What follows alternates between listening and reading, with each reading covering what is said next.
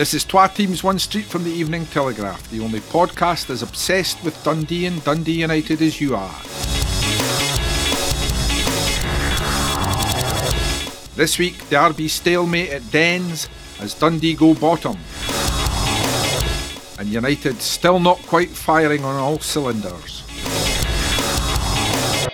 Hello and welcome to Twa Teams One Street, the post-Derby edition. I'm Tom Duthie, and also podding today are George Cran. Hello. Ewan Smith. Hello. And Graham Finnan. Hello, everyone. And let's get to first things first. I had this all planned out. This was going to be the Seven Dwarfs show. Somebody was going to be happy, somebody was going to be grumpy, and what do? They go and draw.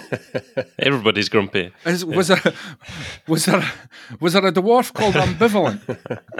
There is now. So come on, George, since it was Dundee's home game, I have to say, I listened to the Dundee game on the radio, and United game, of course, by definition, giving myself away there, and watched Hearts Hibs on the TV at the same time. It was just like double trouble. Was that not a bit confusing? Well, you know what was confusing? The radio was ahead of the TV, so every time there was something from the Hearts Hibs game, 5 seconds later, I was like, "Oh, he missed." I know he's going to shoot over the bar, so it was quite annoying that way. But it wasn't. The Hearts Hibs game wasn't a good watch, and I have to say the Dundee Derby was not a good listen. But I know that you chaps feel slightly differently. I think it's always different when you're at the game. Obviously, you were listening on the radio rather than watching it, but I always feel that it's more enjoyable being at the game than watching it on TV a lot of the time. Especially when there's a big crowd atmosphere, makes it exciting. Eh? Aye, it was. I really enjoyed it. There was some good play as well. I think Dundee probably edged it over the entire piece, although United had good chances right at the end. There wasn't a huge amount of chances. I think final ball lacking certainly for Dundee. United, I don't think they'd be too happy with their performance, but they came away with a draw. Doesn't hugely help either team, the result, but then there was hardly any other results elsewhere either. It was pretty much draws across the board apart from St. Johnstone. There was one significant one for Dundee. Yeah, apart from St. Johnstone. But no, as I said, it was pretty even, kind of frantic stuff at the start, and then Dundee started to get a bit of a stranglehold on it. Only really had that one shot from Paul McMullen, or header, that was really well saved by Siegrist to kind of show for their good play. And then Zach Rudden came on the second half, very unlucky not to score. 2 chances cleared off the line.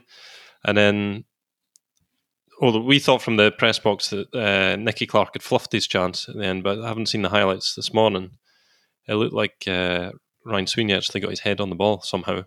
Did a John Terry style on the ground, stick the head in, kind of tackle it and saved his team. But 0-0, it's not the most exciting headlines, but I enjoyed the game. I thought it was good.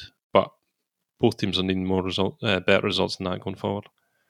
Yeah, and you and George says Dundee edged it.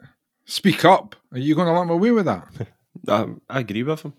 Totally agree with him. I do actually do. Oh well, that's all for today then. Bye. Yeah, no. I mean, I do. I mean, I think for 80 minutes, celebrating. I think for 80 minutes, Dundee were the better team. They were out muscling. I think Dundee United. They were winning all the 50-50 challenges. They really looked pumped up for it. They did not look like a side who are bottom of the league last night, in my opinion. Watching Dundee, they looked like a side that's really got a lot of fight in them, a lot of spirit in them. They didn't create a massive amount of chances. They probably created slightly more chances than Dundee United did last night. I was impressed with Zach Rudden when he came on. I thought he looks like he can somebody that can cause problems. I was really impressed with Niall McGinn until he tired. That's all from a Dundee perspective. I'm looking for a Dundee United perspective. In the last 10 minutes, they looked good.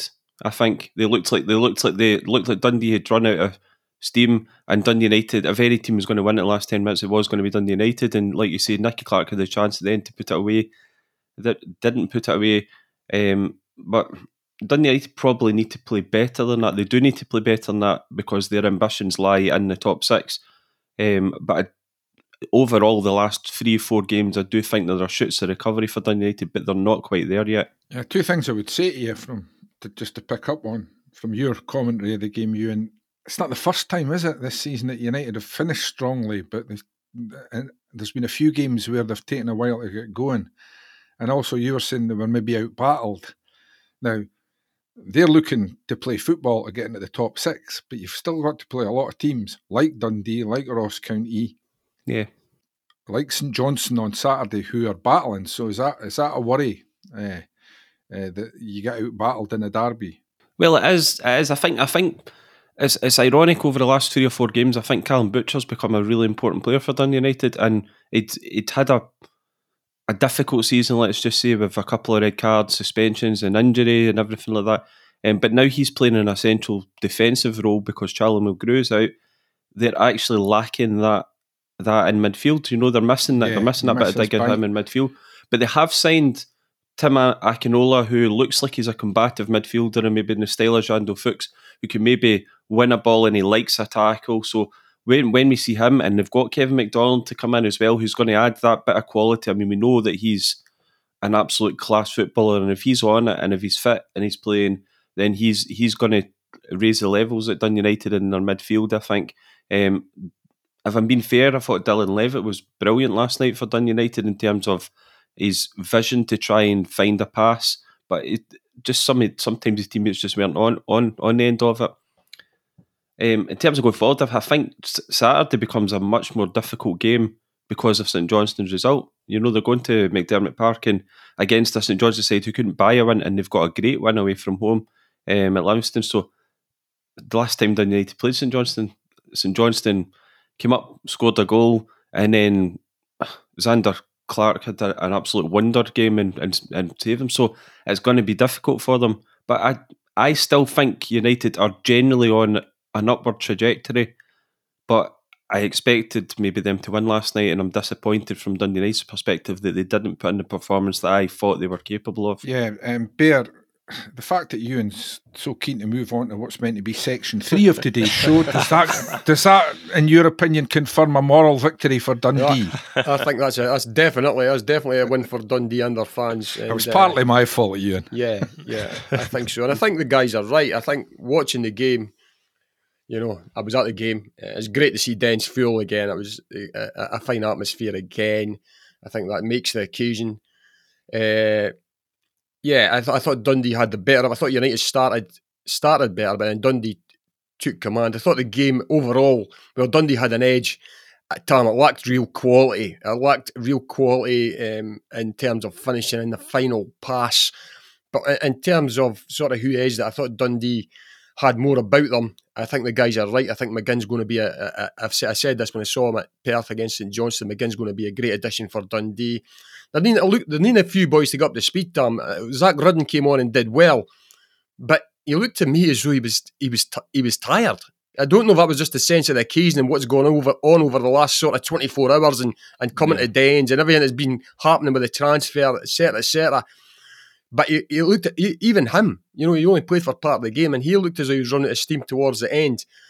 And United came more into it. I think it was a microcosm of United, the way United play their games, particularly during the season. They tend to stifle teams throughout the game, and they find something extra in the final 10-15 minutes. I mean, I was looking at Ian Harkes and Ewan mentioned Levitt, who I thought was superb. They seemed to find an extra yard.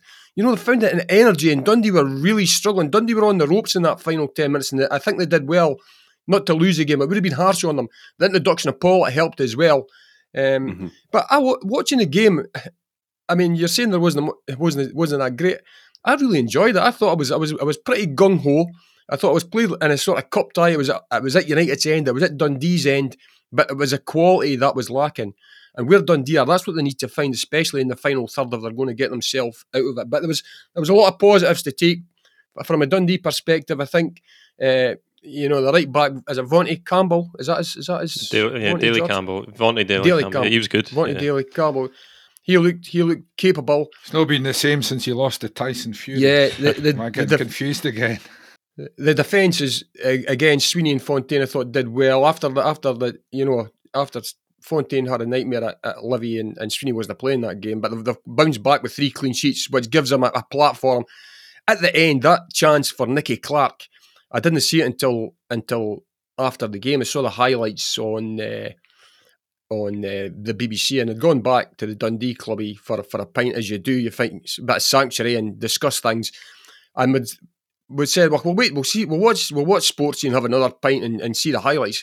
Unbeknown to us, they put them on last. You got home at having a 7:30 few this pints, morning. Tom. Yeah, that was. So, but right at the end, of course, you see the chance for United, and you wondered why they missed it. Nicky Clark missed it, but I think it is down to Sweeney actually edging his head towards the ball. I think that unsettled him a wee bit. I'm sticking his head in there.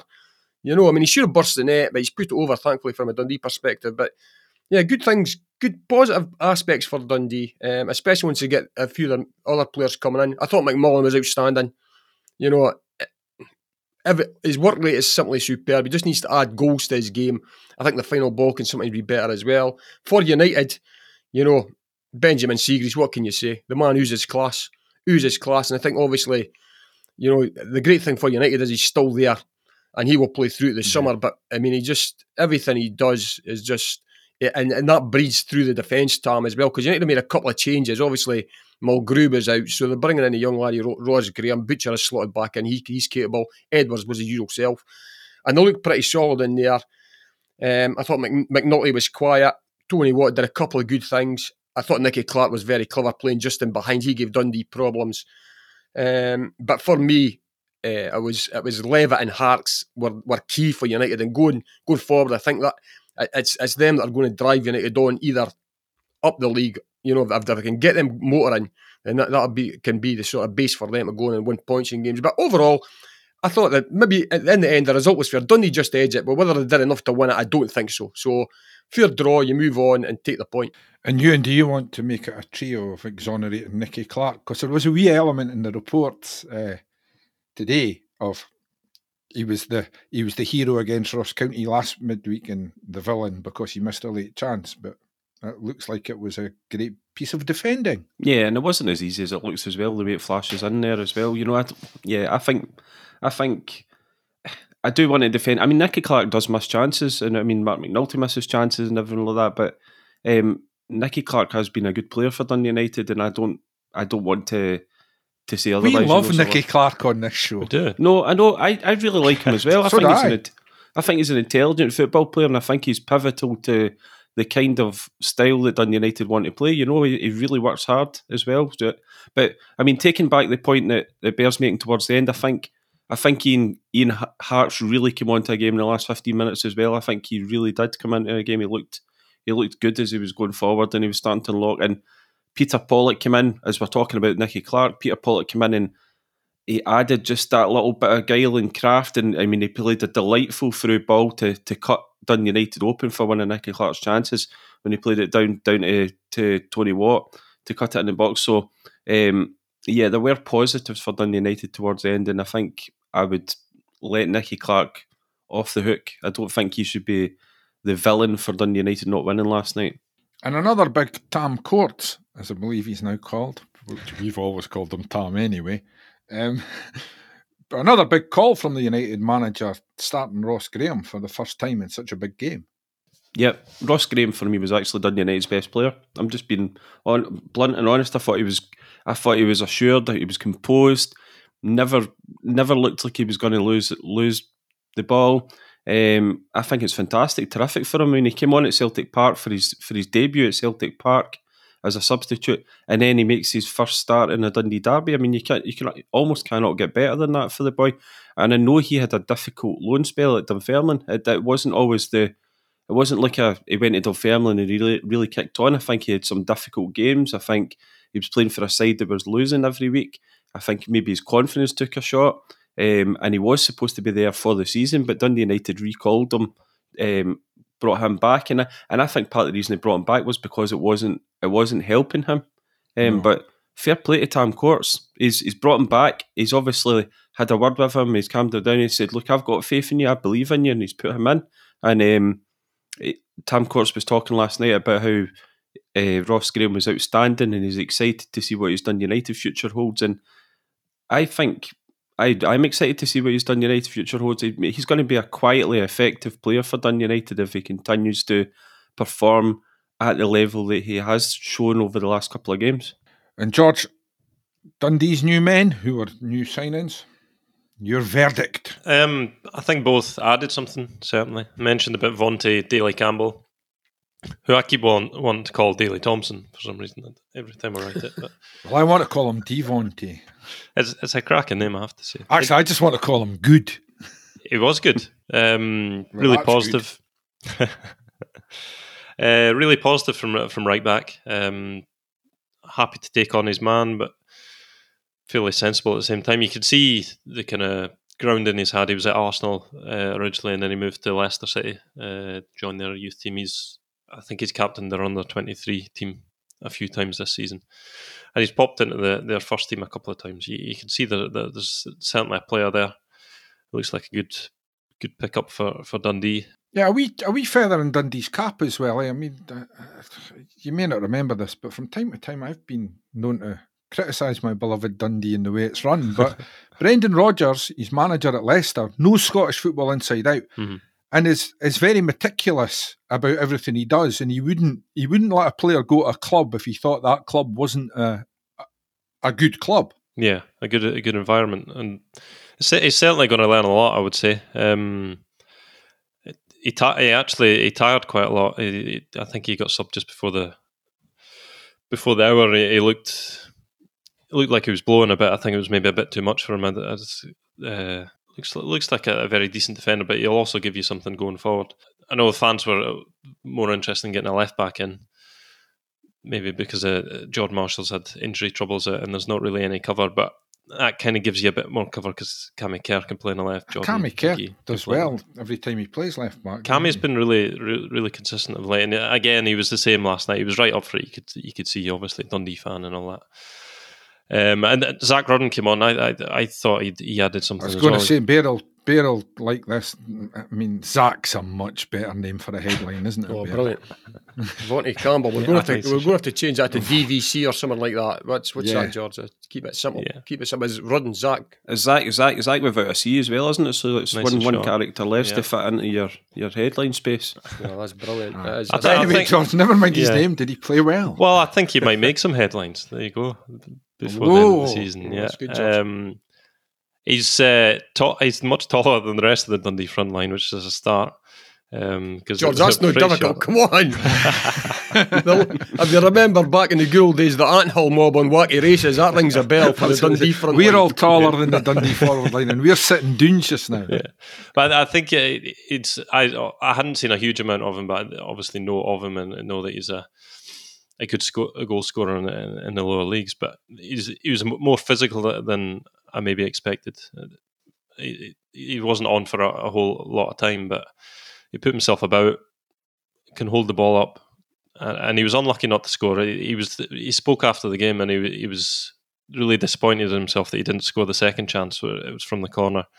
He feels like he didn't really catch it, but still almost squeezed in, which is the kind of goal scorer maybe Dundee are needing. The guys that don't have to catch it very well to still get it going towards the corner and stuff like that. They can squeeze goals in, but they need goals. That's I know they got a clean sheet, but that's 2 0-0s in a row, and they haven't scored a lot in recent weeks. That's the one thing they need to improve upon is getting the ball in the net. But I think they've got a good striker there. Good stuff. Well, that's the derby done. After this, we'll start a look at a more general picture for the two city clubs. Right, Dundee. We've been upbeat about them, but the hard fact of the matter is, if the league finishes today, they're done. Because St Johnstone's win at Livingston, George, to bring you back in right away, puts them bottom. Yeah. And that's got to be worrying. You mentioned in part one, I think they've only scored in one game out of the last 6. 2, I think. It's a bit of a concern. I think I'm talking league. Okay. Yeah. Maybe I'm just wrong. Yeah, that's the worry, because that was probably Dundee's best performance in quite a few weeks, but they go bottom of the league as a result of it. So it's there are positives, but there's one big negative in there. It is only goal difference, but the goal difference is 6 difference at the moment. They need to get wins on the board. Obviously, got Ross County at home on Saturday. That's starting to look like a must-win. Yeah, they actually have a game in hand on Ross County, but games in hand don't count that much when you're at the bottom of the league, because they tend to come against teams that you're not likely to beat. But that's the worry, is the goals. They have tightened up, and James McPake was quick to mention after the game that he's pleased with how his defence has tightened up a bit, because it's something they needed to work on. They've had 3 clean sheets on the spin, which has been unlike them probably throughout the last couple of seasons. And it was, I had a look back through the history books. I think it's 2018 since the last time they kept back-to-back clean sheets in the top flight. So it's not to be sniffed at, but they certainly need to start getting the ball in the back of the net at the other end. Yeah, and Bear George mentions how big a game it is on Saturday against Ross County. I mean, the 2 games against Ross County so far this season, both defeats, both disasters of a very different type. Is it third time lucky, or are they going to find another way? Well, I mean, I'll have to be. If they take another defeat from Ross County, Tom, you look at it and say, Ross County are going to finish in the top 6. If you lose 3 games to a team that's going to finish in the bottom 6, you're looking at one thing, and that's relegation. I mean, the 2 games you talked about prior against Ross County, the first one at Dens, Dundee, I can't be certain on this, but I think Dundee had an opportunity to go 7 points clear of Ross County at that point in time. They got 5 at Dens on a really strange night, I've got to say. Everything Ross County did that night, they struck gold with.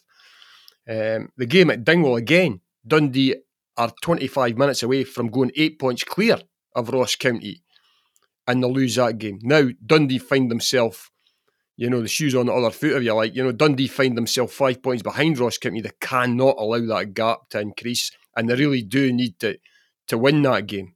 They need to find the win against Ross County.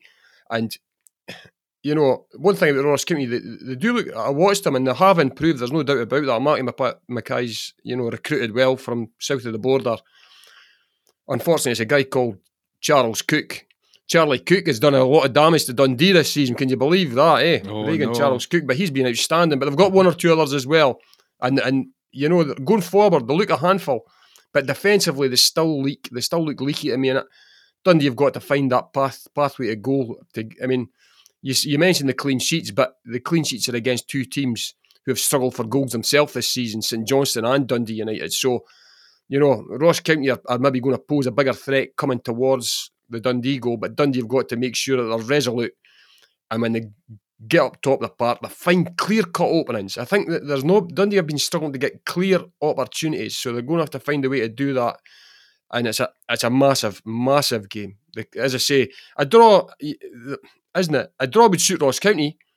Let's be perfectly honest. If Dundee had gone up to Dingwall and got a draw just before Christmas, that would have suited Dundee at the time. But when you're behind, you really need to win the games.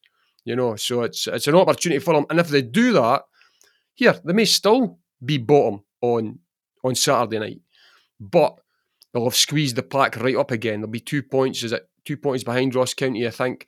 And a lot of Dundee fans were unhappy. Obviously, going bottom last night, you didn't want to look at the table when you're bottom of the league, especially in January. A lot of Dundee fans were upset that St Johnstone got that late winner. But for me, I think it's quite a good thing, Tam, because it keeps Livy at, in sort of touching distance. Now, you didn't want last thing you want in the world is to be Dundee and St Johnstone cut adrift, and they're both fighting for 11th spot. If Dundee can get that win on Saturday, then the picture changes dramatically, because Livy have still got to come to Dens before the split as well. So that's a positive slant on it, but it's going to be another nervy affair. But there are positives to take from the derby, Tam. So I'm hopeful after that. Yeah, you said Dundee didn't look like a team that were bottom of the league, and maybe you can approach it with a slightly fresher view because you don't watch them every week. What do they have to do to turn that look into results? Score goals. I mean, I'm not being flippant there, but have you got someplace to go today? No, I'm not being flippant, but I mean, I actually genuinely think that was possibly one of the only aspects that was missing from Dundee last night in their performance, was that they didn't have the cutting edge. And Dundee United done the last 10 minutes just had that little bit of guile craft that was maybe just slightly more cutting edge that they obviously didn't score, but they cut Dundee open a couple of times late on, and that's maybe what's missing from Dundee. But as a neutral observer watching that game and watching Dundee, I don't see them very often. They did not look anywhere near like a side that's cut adrift, that's struggling, that's got no chance of staying up. They look like a side that can definitely stay up, but. Sorry, you just to interrupt for a minute. You said neutral observer, but on my screen you're wearing a black jersey with a it's not a Dundee United t-shirt top, underneath. but it is a Tangerine top. It is a Tangerine top. It's not a Dundee United top. Yeah. Sorry, continue. I know I'm the Dundee United reporter, and I do. You do want the team that you cover to do well, but I've not bought my season ticket for Tannadice yet. I've not signed up yet as a Tannadice season ticket holder. But yeah, on Dundee, I'm losing the thread. What you want me to say about Dundee? You want me to say if they don't look? Yeah, well, just that thing. Where did Dundee sort of find that wee bit extra that goes from a good performance to victories? Because obviously they need to start winning games. One aspect, right? I think they've recruited quite well. I really do think that Niall McGinn really, really extremely impressed me last night. The quality of his delivery into the box was outstanding. His composure on the ball, and I think Bear spoke about it last week about how he's one of these players when he gets the ball, he's never panicky. He knows where the ball's going to go, and he takes his time and he doesn't lose the ball. He did that a lot last night. He put a couple of crosses into the box that I thought were, they're top class crosses going to the ball. So if they can get maybe somebody like Zach Rudden on the end of that or something, then I think that's where Dundee are going to win. But Ross County, they are such a difficult side as well. I watched them at Tannadice a few weeks ago, and Dundee United rallied late on and got the win. But Reagan Charles Cook is such an immense player. Hungbo, we've seen him as well. They've got quality in their ranks. So that's a difficult one. But if they can win that game, they really do kick on. And these teams like Livingston and Ross County, they are good sides, but they're inconsistent as well. They can go one week and play really well and produce a great result, and then the next week you're like, well, where did that come from? So it's not all over.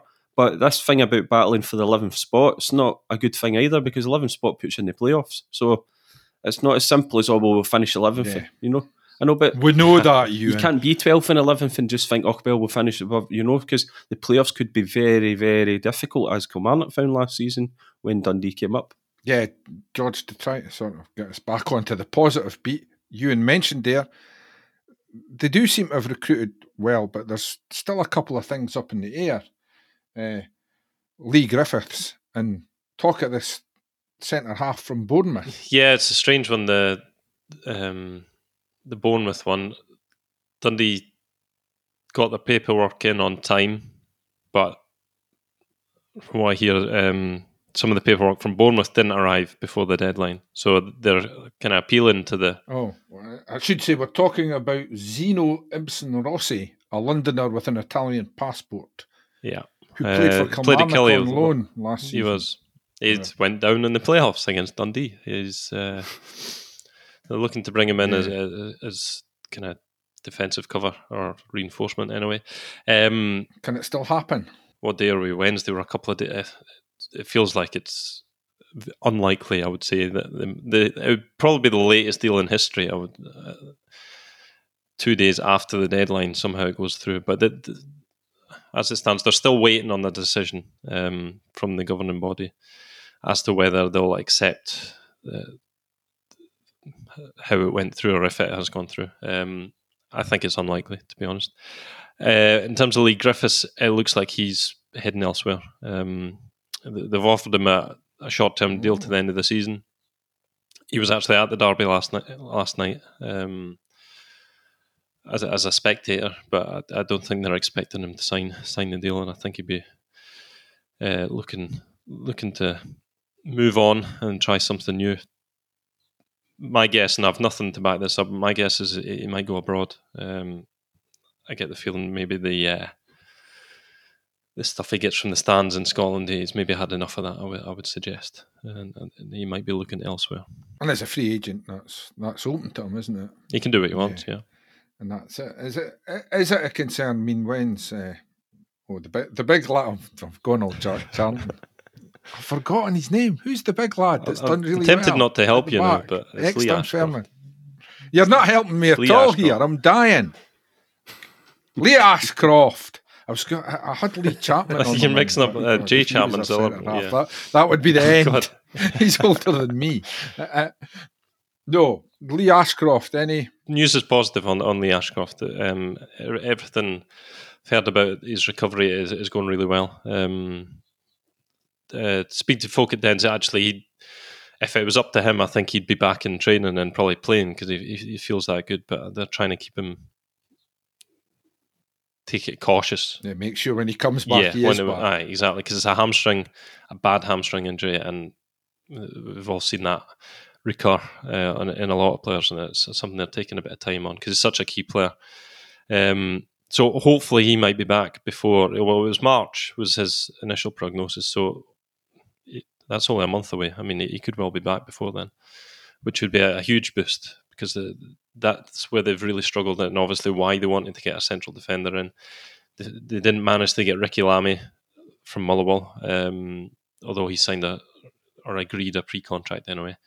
And they tried to get Darren McGregor from Hibs. We got knocked back for that. And then the Rossi deal is probably not going to happen either. So that's where they're weak in terms of the squad. They're probably short a striker as well, unless Griffiths changes his mind and signs. But they kind of only got Danny Mullen and Zach Rudden. Although guys like McGinn and McCowan have played up front in the past, so they can use that, but that wouldn't be ideal. So they are a bit short in a couple of areas, but I would say overall the squad's probably it's stronger at the end of the window than it was at the start. And the mood right now seems to be defiant, which is always reason for Yeah, see what I I'm did laughing.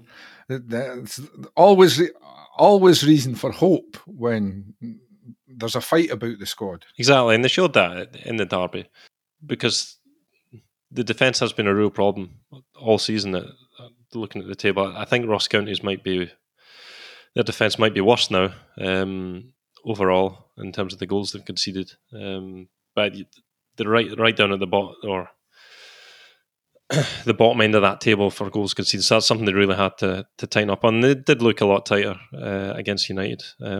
Adam Langston's didn't actually make a save throughout the entire match, which tells you something, although, as we discussed, United did have chances. So there are steps forward in the players they've got that they've kind of upped their game. So, but that's going to have to continue because they've not got a lot of cover now without managing to get another centre half in. And Bear, does it come down to now how quickly the new arrivals gel and get into the sort of rhythm of the team, if you like? Yeah, there's a bit of that. There's a bit of that, Tom, because you bring them in, you're hoping they're going to be able to make an impact. That's why you're bringing them in, but it does take a wee bit of time. You know, we saw that last night. You know, it's not going to happen overnight, but Tom, Dundee are crying out for a hero. And they're looking for somebody to step up to the plate. Who's it going to be? We thought at the start of the season it could have been Lee Griffiths. And I'm disappointed that he's obviously moving on, but for what he's ultimately given Dundee in terms of that, you know, it's no great loss, which is really sad. It's really sad for the player because you thought the quality he had, you know, he would get goals, you know, in the Premier League, but it's just, for one reason or another, it's just not happened. Fair play to Dundee. I know James McPake obviously likes him. I always felt that he would be offered something to stay on, but maybe it's in the best interest, certainly, of Griffiths to if he can find something elsewhere and try to kickstart. I hope he does, because he's too young to sort of start sliding away, you know, down the leagues. I do believe there is still a player in there, but he does look, there's something missing. He's called Sparky, and that spark is missing for him at the moment. Getting back onto Dundee need to find somebody with that spark. Now, hopefully it can be Rudden. He was a wee bit unfortunate last night, but he looks as though he's got something, the lad, but it just needs something to kickstart it. It could be a Sclav goal, but we need somebody to get on a wee run. Danny Mullen had a wee spell where he was doing really well. He got a few goals, but it didn't last long enough, and they're not getting support from elsewhere. Paul McMullen, for all the good work he's done at Dens, and he's probably been Dundee's top 2 or 3 players since he signed on, you know, over the course of last season and this season. He's still, I mean, has he got a goal this season, George? Has he scored? I think he scored in the League Cup. He's got that's one goal enough. in his time at Dundee. Yeah. That's not enough. We need everybody has to start weighing in here. And I see even your defenders, they've got to start weighing in with goals. That's where they miss Ashcroft. I think Dundee had something like a dozen corners last night. You know, but they never ever looked like getting a header on the ball. When you've got Lee Ashcroft in there, a dozen corners, you bank on him getting his head on one. I mean, Lee Ashcroft headers the ball. Tammy headers the ball towards goal with a bit of gusto. Yeah. You know, so yeah, they're definitely need something. Who's Lee Ashcroft again? I can't even remember his for Leeds name. United or something like that. Did you know? Yeah, they're needing somebody to step up to the plate and somebody to do that soon. But who? Who can it be? Well, it's got to be the new. I mean, we've not seen much of Chapman. Can he be the guy that provides the spark? As Ewan says, it's sometimes not all to do with the strikers. It's the quality that you get to the strikers. That's where Lee Griffiths has got probably. He can say that he was never given proper service. You watch United last night. One thing I would say about McMullen, he always tries to get down the line. Niall McGinn is capable of that as well. But Dundee United last night, you saw towards the end the way they were able to sort of play passes in between the centre halves and the fullbacks, and that's how you get down the line as well at times. You know, you move the ball quickly, and the wingers can get down, and that's how you score goals. You watch the top games in England. You watch Manchester City. That's how they score goals. They get the ball, they play it wide, they get down the line. It's not rocket science. You've got much better chance of scoring goals if you're getting in behind, playing balls across the goal, than you have from playing hopeful balls in from 40 yards out wide. Easy meat for defenders, and a goalkeeper is Benjamin Siegrist. How many times did we see Benjamin Siegrist last night just come waltzing off his line and take the ball on the penalty spot because it's lobbed in from about 40 or 50 yards? That's not how you get goals. So, yeah, I'm sure Dundee are working on that, but it needs something to click. It's just got, and hopefully if it does click, it's not a one-game wonder. It's somebody that's going to go on and really do it over the course of 5, 6, 7 games, because that's what Dundee need right now. Yeah, that's another thing about it, George, as well. They need a run. They had a mini run there. Was it October, November time? But they've never really gone on a sustained run this season, which would have said this time last season was their failing. And they did do that last season in the Championship, and it got them into the playoff, and we all know what happened then. It has been a feature, actually. Go on. The two full seasons under James McPake, that they've kind of struggled at the start and then got it together in the second half of the season and put together a decent run of form. The first season was obviously cut short with the pandemic kicking in, but that's one thing they need, obviously, the situation they're in. Always find that the Premiership's always streaky.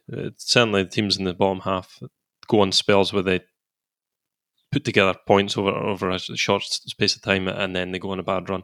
Dundee are on a bad run at the moment. The trick is always that your good run lasts a bit longer and your bad run lasts a bit shorter. At the moment, Dundee can't get themselves out of their run without a win. St Johnstone managed to do that and it's already popped them out of the relegation spot. It's a confidence thing, I think, and that's what they're lacking a bit at the top end of the park. You do hope that being a bit tighter in defence and not conceding goals might take the pressure off a bit, and it means they only really have to score one goal if they can keep it shut at the back. So they just, as Bear says, they need a spark, and that's quite often what happens. I find in the Premiership, something happens and suddenly the confidence gets up and you get a result, and then it's all about momentum and building that. And Dundee need to start doing that now. If they can get a win on Saturday, they then turn these couple of draws into good points. So they've got a spark, and can it become a forest fire? That's the trouble with living in the country. You get distracted by trees all the time. Anyway, great stuff. After this, we'll move across the road. Right, Ewan. Completely different league position, but United's situation, it strikes me, is not dissimilar to Dundee's. And if they want to get to where they want to be, they want to start winning again, regularly. Yeah, and they want to start scoring goals again as well, to be honest with you. No, I'm not. That's my mantra for the day. Yeah, they've not scored enough goals this season either, but it's been quite frustrating, Dundee United, in the last few weeks, because they've been on the brink of going back into the top 6 and they keep just missing out on on overtaking Aberdeen. They're in joint points with them. But I'm looking at the table now, and given the fact that Dundee United went on that run of losing 6 games in a row and everybody was down, they're actually only 4 points off of 4th place. So it just shows you what George is saying. It's a streaky league, you know. All the teams around above them, apart from Hearts, haven't really kicked on at the same rate either. You know, while Dundee United have been in a slump, the other teams above them haven't really taken advantage and pulled away. So they can actually get back up into the kind of position that the Dundee United fans would be looking for, because I think the Dundee United fans would want them not only to be in the top 6 but to be challenging for European football, and I think they can still do that, but they do need to find a way to unlock defences, get goals, because I do think their defence is very good. I think even allowing for the fact Charlie Mulgrew's missed the last 3 games, I do think they've got a very good defence. I'm a massive fan of Ryan Edwards. I think he's a great leader. I think he's also a very good defender. And he really organises that back line. And Callum Butcher has been immense in a central defensive role in the last couple of games. And as I pointed out, Ross Graham looked very commanding as well. So I do think they're set defensively, but it's going forward and it's the unlocking the defences. But maybe I'm pinning a lot on this, but maybe the likes of Kevin McDonald and Akinola come in, add something different to the midfield, and I do think that once Tony Watt gets off the mark in terms of scoring a goal, I think we might see him scoring quite a few goals for Dundee United, because he's certainly added something really good to the Dundee United attack. He's a dynamic player. He comes deep to get the ball. He brings others into the game. So there are positive signs, but they need to do what Dundee need to do, and they need to score goals. Bear Ewan was effusive with his praise of United's defence there, but the more he said that word defence and praised them, and I know it's only a one-off, but I can see it in my head now. The goal they lost at Parkhead last Saturday, the 90, was it 5 minutes into injury time? Yeah. Where were they all? Yeah. They looked like a team that was 1-0 down, that was caught almost on the break. It was a bizarre goal to lose. It's a mental thing, and it afflicts every other team bar the Old Firm. And Old Firm's mantra is, you've got to win every week. It doesn't matter if you're down to 10 men, you've got to win. So even when Celtic go down to 10 men, United are still more concentrating on no losing the game. You know, and they play that way. That's what I mean. They were at that goal, though. United were so open. Was right from the start. I don't know how Celtic managed to find any space, playing out from the back, getting the ball wide, nobody pressing. You need a bit of quality, and Celtic have got that quality, Tom. But then, you know, to compound matters, I'm not sure who it was at the back post who actually missed the ball. When was it Ross Graham who was there? And I'm not sure who it was. I think there was a few. There were two missed errors. I think. Yeah, and it was really unfortunate because they'd been pretty solid in that respect all day. But you know what? I remember years ago at Dens Park, and honestly, and I was just a wee lad, and I was in the Provi Road end, and Dundee had scored against Celtic late on. I think it was Bobby Robinson. Tom, you're going to be back now. We're going to be back in the early 70s. Oh, I remember. And there must have only been about 5 minutes to go. And I was standing right at the front of the Bobby Cox, because it was only a nipper at the time. At the Provi Road end, as it was known at that time. And there wasn't any segregation, if I can remember rightly. And there was a Celtic fan, an old guy, going, £10 for Celtic to score the next goal. £10 for Celtic to score the next goal. And there's only 5 minutes to go. And I was thinking to myself, £10 was a lot of money. I mean, it was only about 15 pence to get into the ground at that time. You know, I think that's a big gamble. But when you think about it, for Celtic and Rangers, it's a no-brainer. That boy must have made a fortune. He probably wouldn't have paid out if Celtic hadn't scored. He'd done a runner. No, you know, he'd have disappeared into the crowd. For Celtic and Rangers, how many late goals did they get in Scottish football? And it's no luck. It's because they've got to go and. You know, they've got to go and win games all the time, regardless if they're a man down. And it's the opposite for the other teams. If United had shown the same sort of impetus as they did last night in the last 15 minutes when they had Dundee were tiring dramatically, and United had a wee bit more spark about them. If United had shown that, there was a real opportunity for them to go and win that game at Parkhead. But as things turn out, all that good work they put in for 89.5 minutes goes out the window because they just lose a bit of concentration at the back. Celtic get one chance and it's in the onion bag, and we've seen it so often before. Yeah, Since we're telling stories of days gone by, as you know, I know Sean Dillon reasonably well. And I remember Sean always saying, it doesn't matter who they were playing, it doesn't matter what the circumstances of the game, if they were a man up or a man down. He said, once it got past 70 minutes, as a defender, all he really shouted was, concentrate, don't lose a goal. He said, the forwards can go and look for a goal if they want. He said, but all I'm thinking is, we don't lose a goal in these last 20 minutes. And that was, again, in fairness, it comes with the bravery of being willing to pick a young team like Tam Courts did. That wee bit of an experience, I suppose. But I must admit, it did surprise me. But going back to the more general thing, the big thing, United have stopped the rot, but you do sort of feel there is more to come. You mentioned the last 15 minutes in the derby.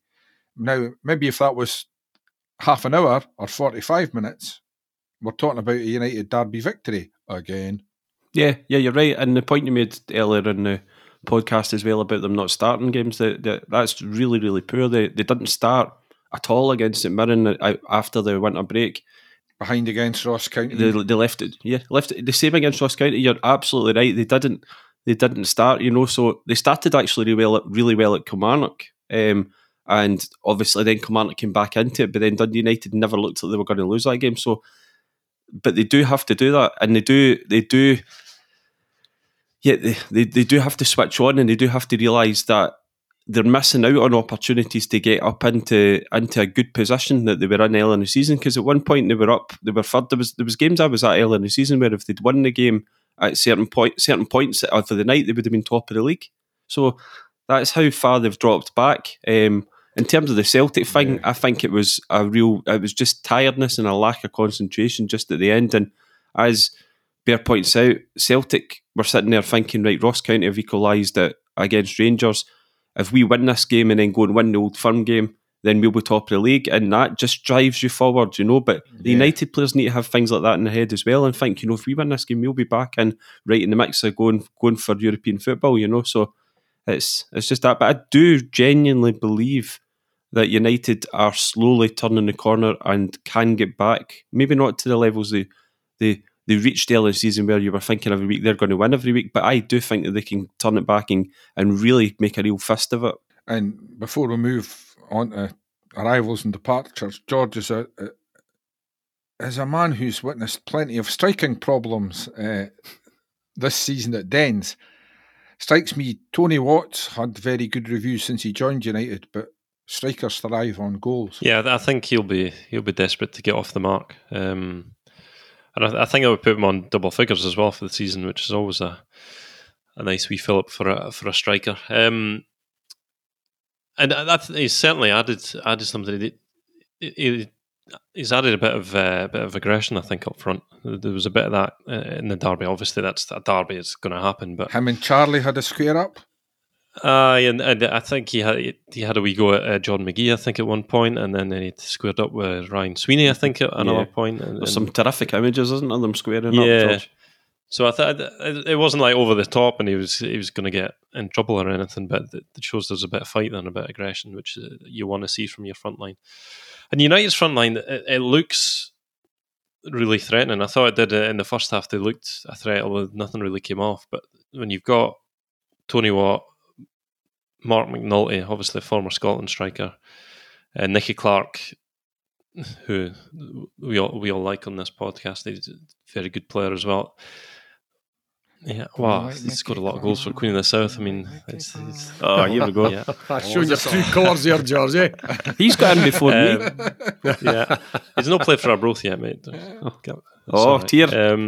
Arbroath. 46 minutes and 47 seconds in. Arbroath get a mention, and it wasn't from Ewan. What I would say, though, is that I think United's problem for a long time has been that connection between midfield and striker. And it still felt like it was kind of missing last night. Nicky Clark's a clever player, and there's a lot of good work in that hole. I think they're still missing that wee link.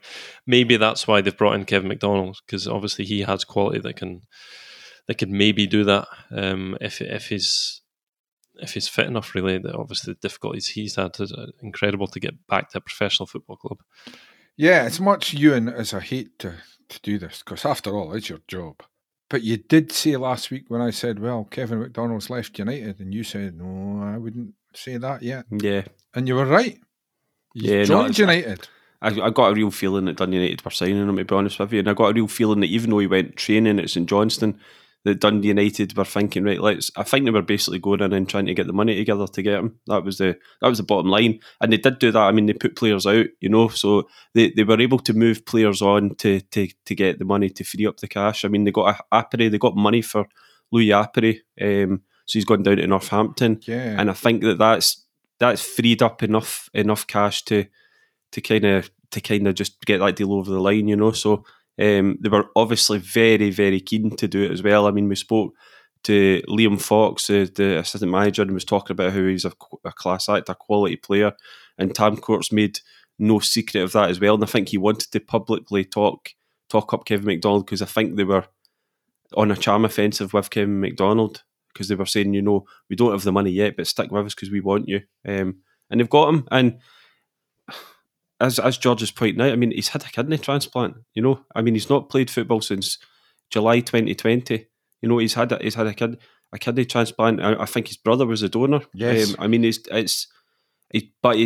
played almost his entire football career with kidney issues, and now he's had a kidney transplant. It's just absolutely, from his point of view, I can't imagine how emotional he'll be when he's back on playing football. And to see him get on a football field, even just to see him get on, just a bit like we talk about Christian Eriksen, to see Christian Eriksen out there back playing football again will be a fantastic moment for everybody to see, you're out there, you're back on the pitch. And then let's see, I mean, what a class act he's been over his career. He's played over 400 games at a very high level in English football since leaving Dundee.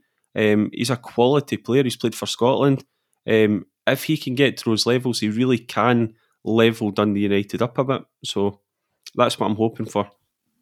And he's also, I can testify from his days at Dens, he's also a very nice lad, Kevin McDonald. And Bear, you witnessed him. I always thought his last season, just before he headed south, as a teenager, I think he was 19 at the time, he was he could boss. It was in the Championship, to be fair, but he could boss games in midfield.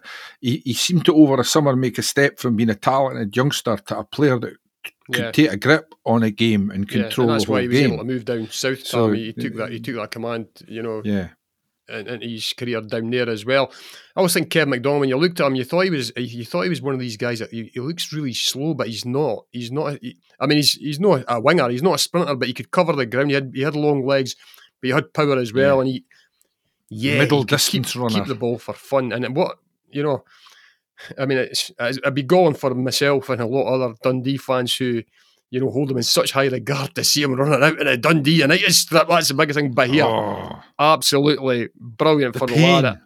Brilliant for the lad. It's great for him. It is. Yeah, to get back on that park, and what a valuable addition. If he can get himself up to a level of fitness that allows him to do what he can do, he can be a huge addition for Dundee United. Like you say, you've got guys like Harkes and Levitt.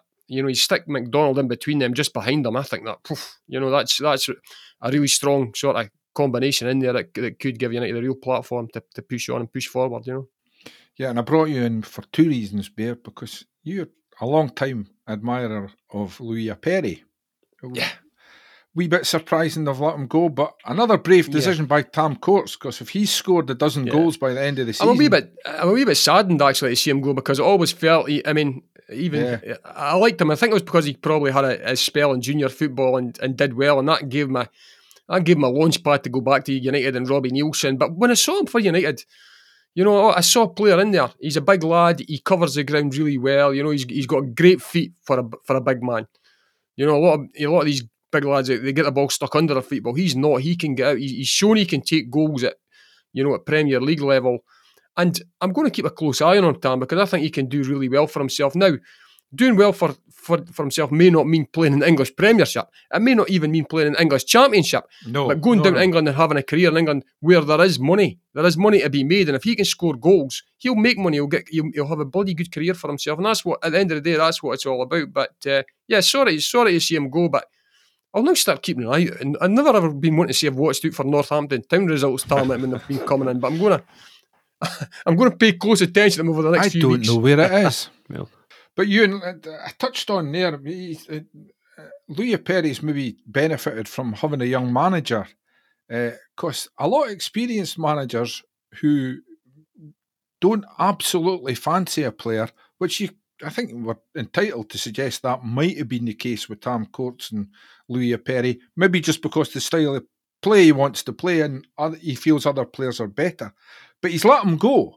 Some managers would have said, well, you know what, we've not scored a lot of goals and I've not picked this boy, so he can stay here for the rest of the season because I don't want him scoring a lot of goals somewhere else. see, I find it really difficult when you say he doesn't fancy him as a player, because the amount of times that I've spoken to Tam Courts over the last few months and he's been absolutely adamant that he thinks Louis Perry is a player.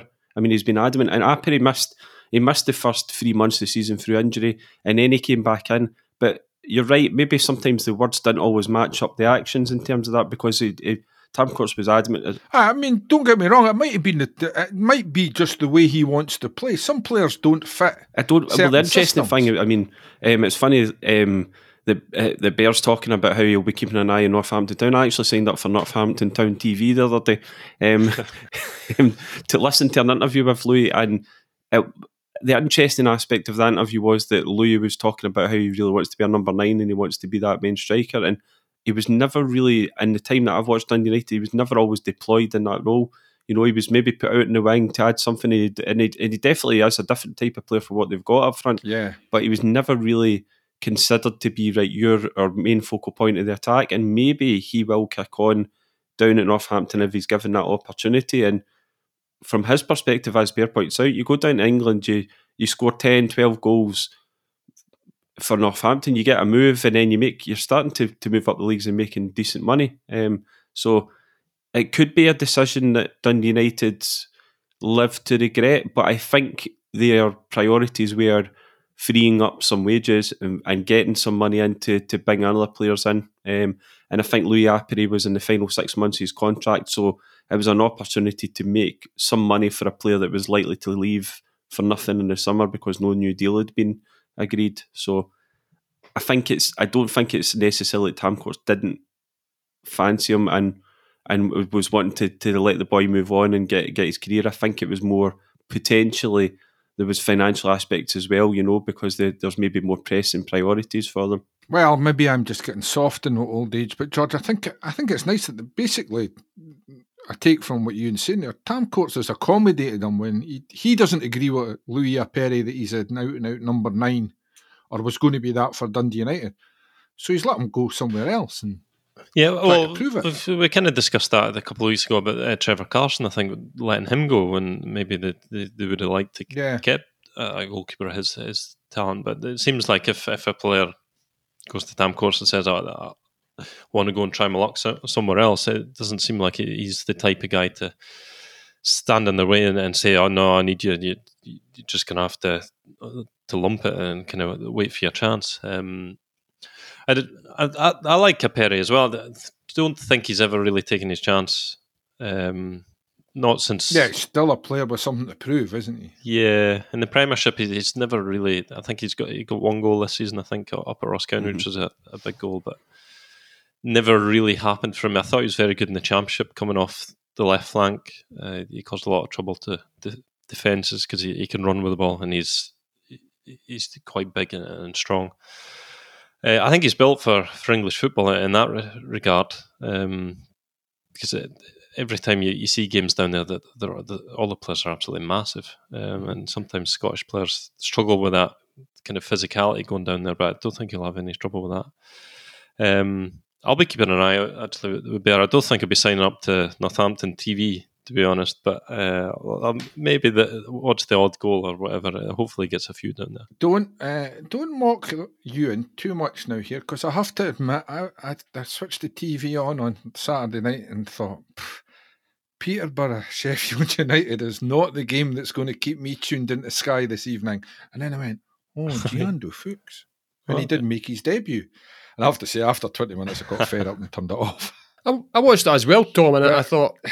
You know, Sheffield United were very good, by the way. I mean, not to pay too close attention. I think it's Paul Heckingbottom that's their manager, but they bossed that game at Peterborough, and Peterborough are normally quite strong in their home patch. But yeah, it's another one with Jean Doe Fuchs going down there. I mean, Peterborough are a big club, but is it really better playing for Peterborough than it is playing for Dundee United? Financially, obviously, this time it can be a platform for him to go on maybe other things. I was going to say, Bear, I think that Jean Doe Fuchs has backed himself and put his career first by going for the money. Yeah. I don't think. I think he's on a good contract. Ewan can maybe tell us what Peter. Well, I'm not signed up for them yet. I'm not signed up for them. But no, I think the problem with Jean Doe Fuchs is I think Jean Doe Fuchs' head had been turned. I think that it was abundantly obvious when you watched him on the park, you know.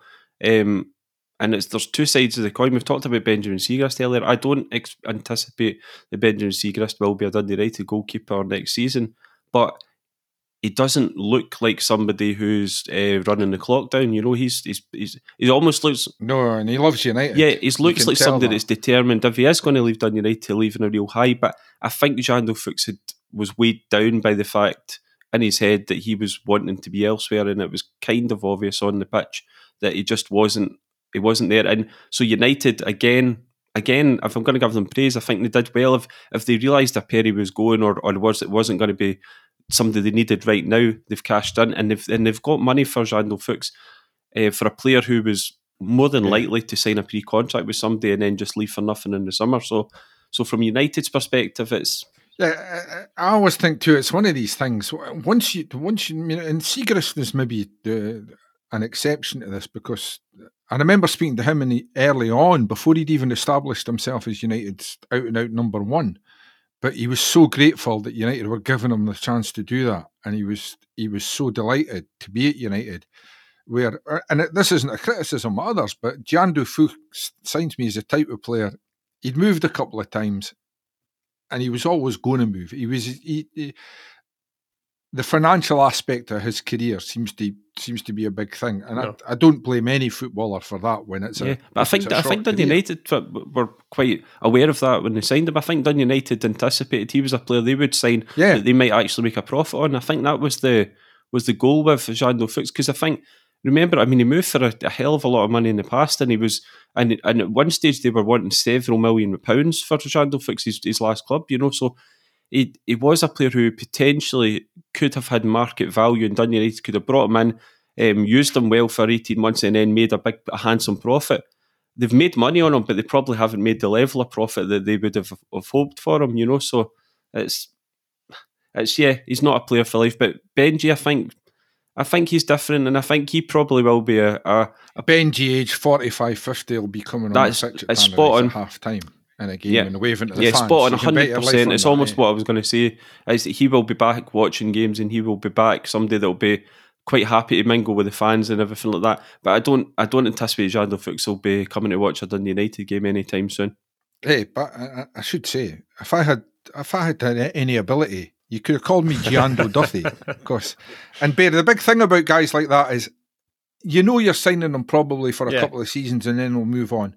But if they've got the focus and the realisation that they have to do the business to move on and get a good move, no complaints, is there? No, I don't think so. And look, let's be honest, if somebody comes along, like you say, and offers to double your wage, you know, are we going to sit on our hands and go, nah, I quite like it here, you know, the coffee's good, you know. You used to do that every payday when I was sports editor. When you were sports editor, I wasn't sports editor. Yeah, I just thought I was. I know. But yeah, I mean, it's a short career. They've got to make the most of it. But you sometimes wonder. I'm just wondering where do you think Benjamin Siegrist could end up? I mean, I look at the Old Firm and both of them are crying out for a goalkeeper. Is it still possible that he could go to one of them, Ewan? I think Rangers is more likely out of the two, isn't it? Because I mean, we see McGregor's mishaps. I think McGregor's is possibly coming to the end. We don't know if he's going to be there. John McLaughlin will be there. I think if I was going to take, I think Rangers would be a very good bet. I think in that sense, and I think he would be a very good goalkeeper for Rangers as well. You know, I think they would be signing a player who's a good age. He just turned 30 the other day. I mean, as a goalkeeper, you'll know yourself, 30's not old. I mean, he's probably got another 8-9 years potentially. Yeah, he's at the top. He's at the top of his game as well, and I think obviously the opportunity for Rangers and Celtic, Benjamin Siegrist is desperately trying. We know that, to get back into the international scene, but there's so many good Swiss keepers out there that are playing, you would say, at a higher level in the German, in the Bundesliga and things like that. He's struggled to get in. The fact he doesn't get a mention shows how strong they are in that position. It's amazing, but isn't if it? he can get himself into on. the Champions League with Rangers or Celtic perhaps, and in the group stages, and show what he can do there, that might give him a better chance of getting himself picked for the national squad. Yeah. Could the dilemma for him be that he's got the choice of being first choice, say at Rangers, because they look the more likely of the Scottish big two to go for him, but I look at him, his stature and his general ability, I wonder if an English Premiership team would take him on thinking, well, you're a perfect backup. Yeah. And then he's got that choice between a big payday and regular football. I don't know Benji very well, but just from what I see, I think he would probably take the playing at a good level and guaranteed playing football than being a second choice and making good money. I think he would be... I don't think he would chase the money over playing football. I think he would find it very difficult to sit in the sidelines and wait. But I get your point. I think I think he's more than capable of going down to English football and making a real impact as a goalkeeper. He's an excellent goalkeeper. There's no doubt about it. I'm excited to see what Eriksson, the Finnish goalkeeper that's been brought in to ultimately replace Benji Brink, because he comes with a high pedigree and a lot of people believe that he's going to be a very, very capable replacement. But I do think Benjamin Siegrist is a brilliant goalkeeper and can play at a very, very good level. Funnily enough, it's just when you're saying you don't know him very well, neither do I, but he was always very pleasant to interview, really, really nice lad. And I remember doing him once, and he came along the corridor over at St Andrew's base. He said, "Oh, sorry, I had to grab this baseball cap, it's not mine." And I said, "Why?" And he said, "Oh, I didn't want to do the interview with my hair a mess." And I said, "But Benji, I've only got a tape recorder." But it was very nice of him to think of his appearance. He's very. I find I've interviewed him a couple of times. Very affable. Yeah, he is, but I think he's also quite blunt. He doesn't always say what you expect somebody to say, and I think that I'm impressed by that. I spoke to him after the Motherwell defeat earlier in the season, and he didn't pull it. He pulled. He didn't. Sorry, he didn't. He didn't. Oh, sorry, I'll need to start again. After the all confused here. He didn't hold back. We've all stopped listening. I know, they're all away now. He didn't hold back. Let's just say, he didn't hold back at all about the performance, And some players would say, "Oh, well, it was a tough night. It was torrential rain. It was difficult conditions. Everything like that." He was quite blunt and said, "We weren't good enough. That's not acceptable." And I was impressed by that. I like that approach. It wasn't just I better say what I think. Everybody should hear. I'm going to say what I really feel here. So yeah, he's got a way of saying things that are actually, as you say, blunt, straight to the point. But he's got such a pleasant manner that you sort of go, "Oh wait, did he just say that?" Because he's like, "Well, that wasn't good enough," and then smiles at you, and you're like, he doesn't do a lot. He doesn't do a lot of interviews. I'll say that. He's probably asked for an interview more times than he'll do. There are a few occasions where it'll be Benji, and I don't know if it's to do with he's fed up getting asked questions about his future, or things like that. Is it the sign of a smart boy who knows he's leaving and doesn't want to spin a line to the fans? Possibly.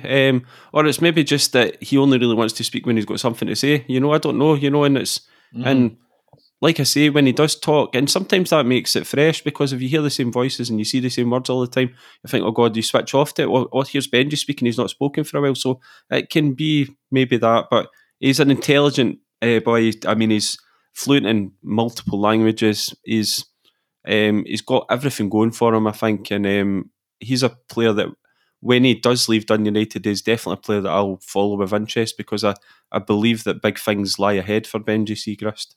Well, thankfully, we don't speak when we've only got something to say. We'll speak about anything, anytime, anywhere. But I think we've said enough this week. If you like the podcast, we'd be grateful if you tell your pals about it, or even better, leave a review or a simple rating on iTunes or wherever you find your podcasts. All that really helps people find Twa Teams One Street, and that means a lot to us. Don't forget to pick up your copy of The Tilly Monday to Saturday for all the latest from Dens and Tannadice, or go to thetilly.co.uk to find out how you can get the paper delivered right to your door.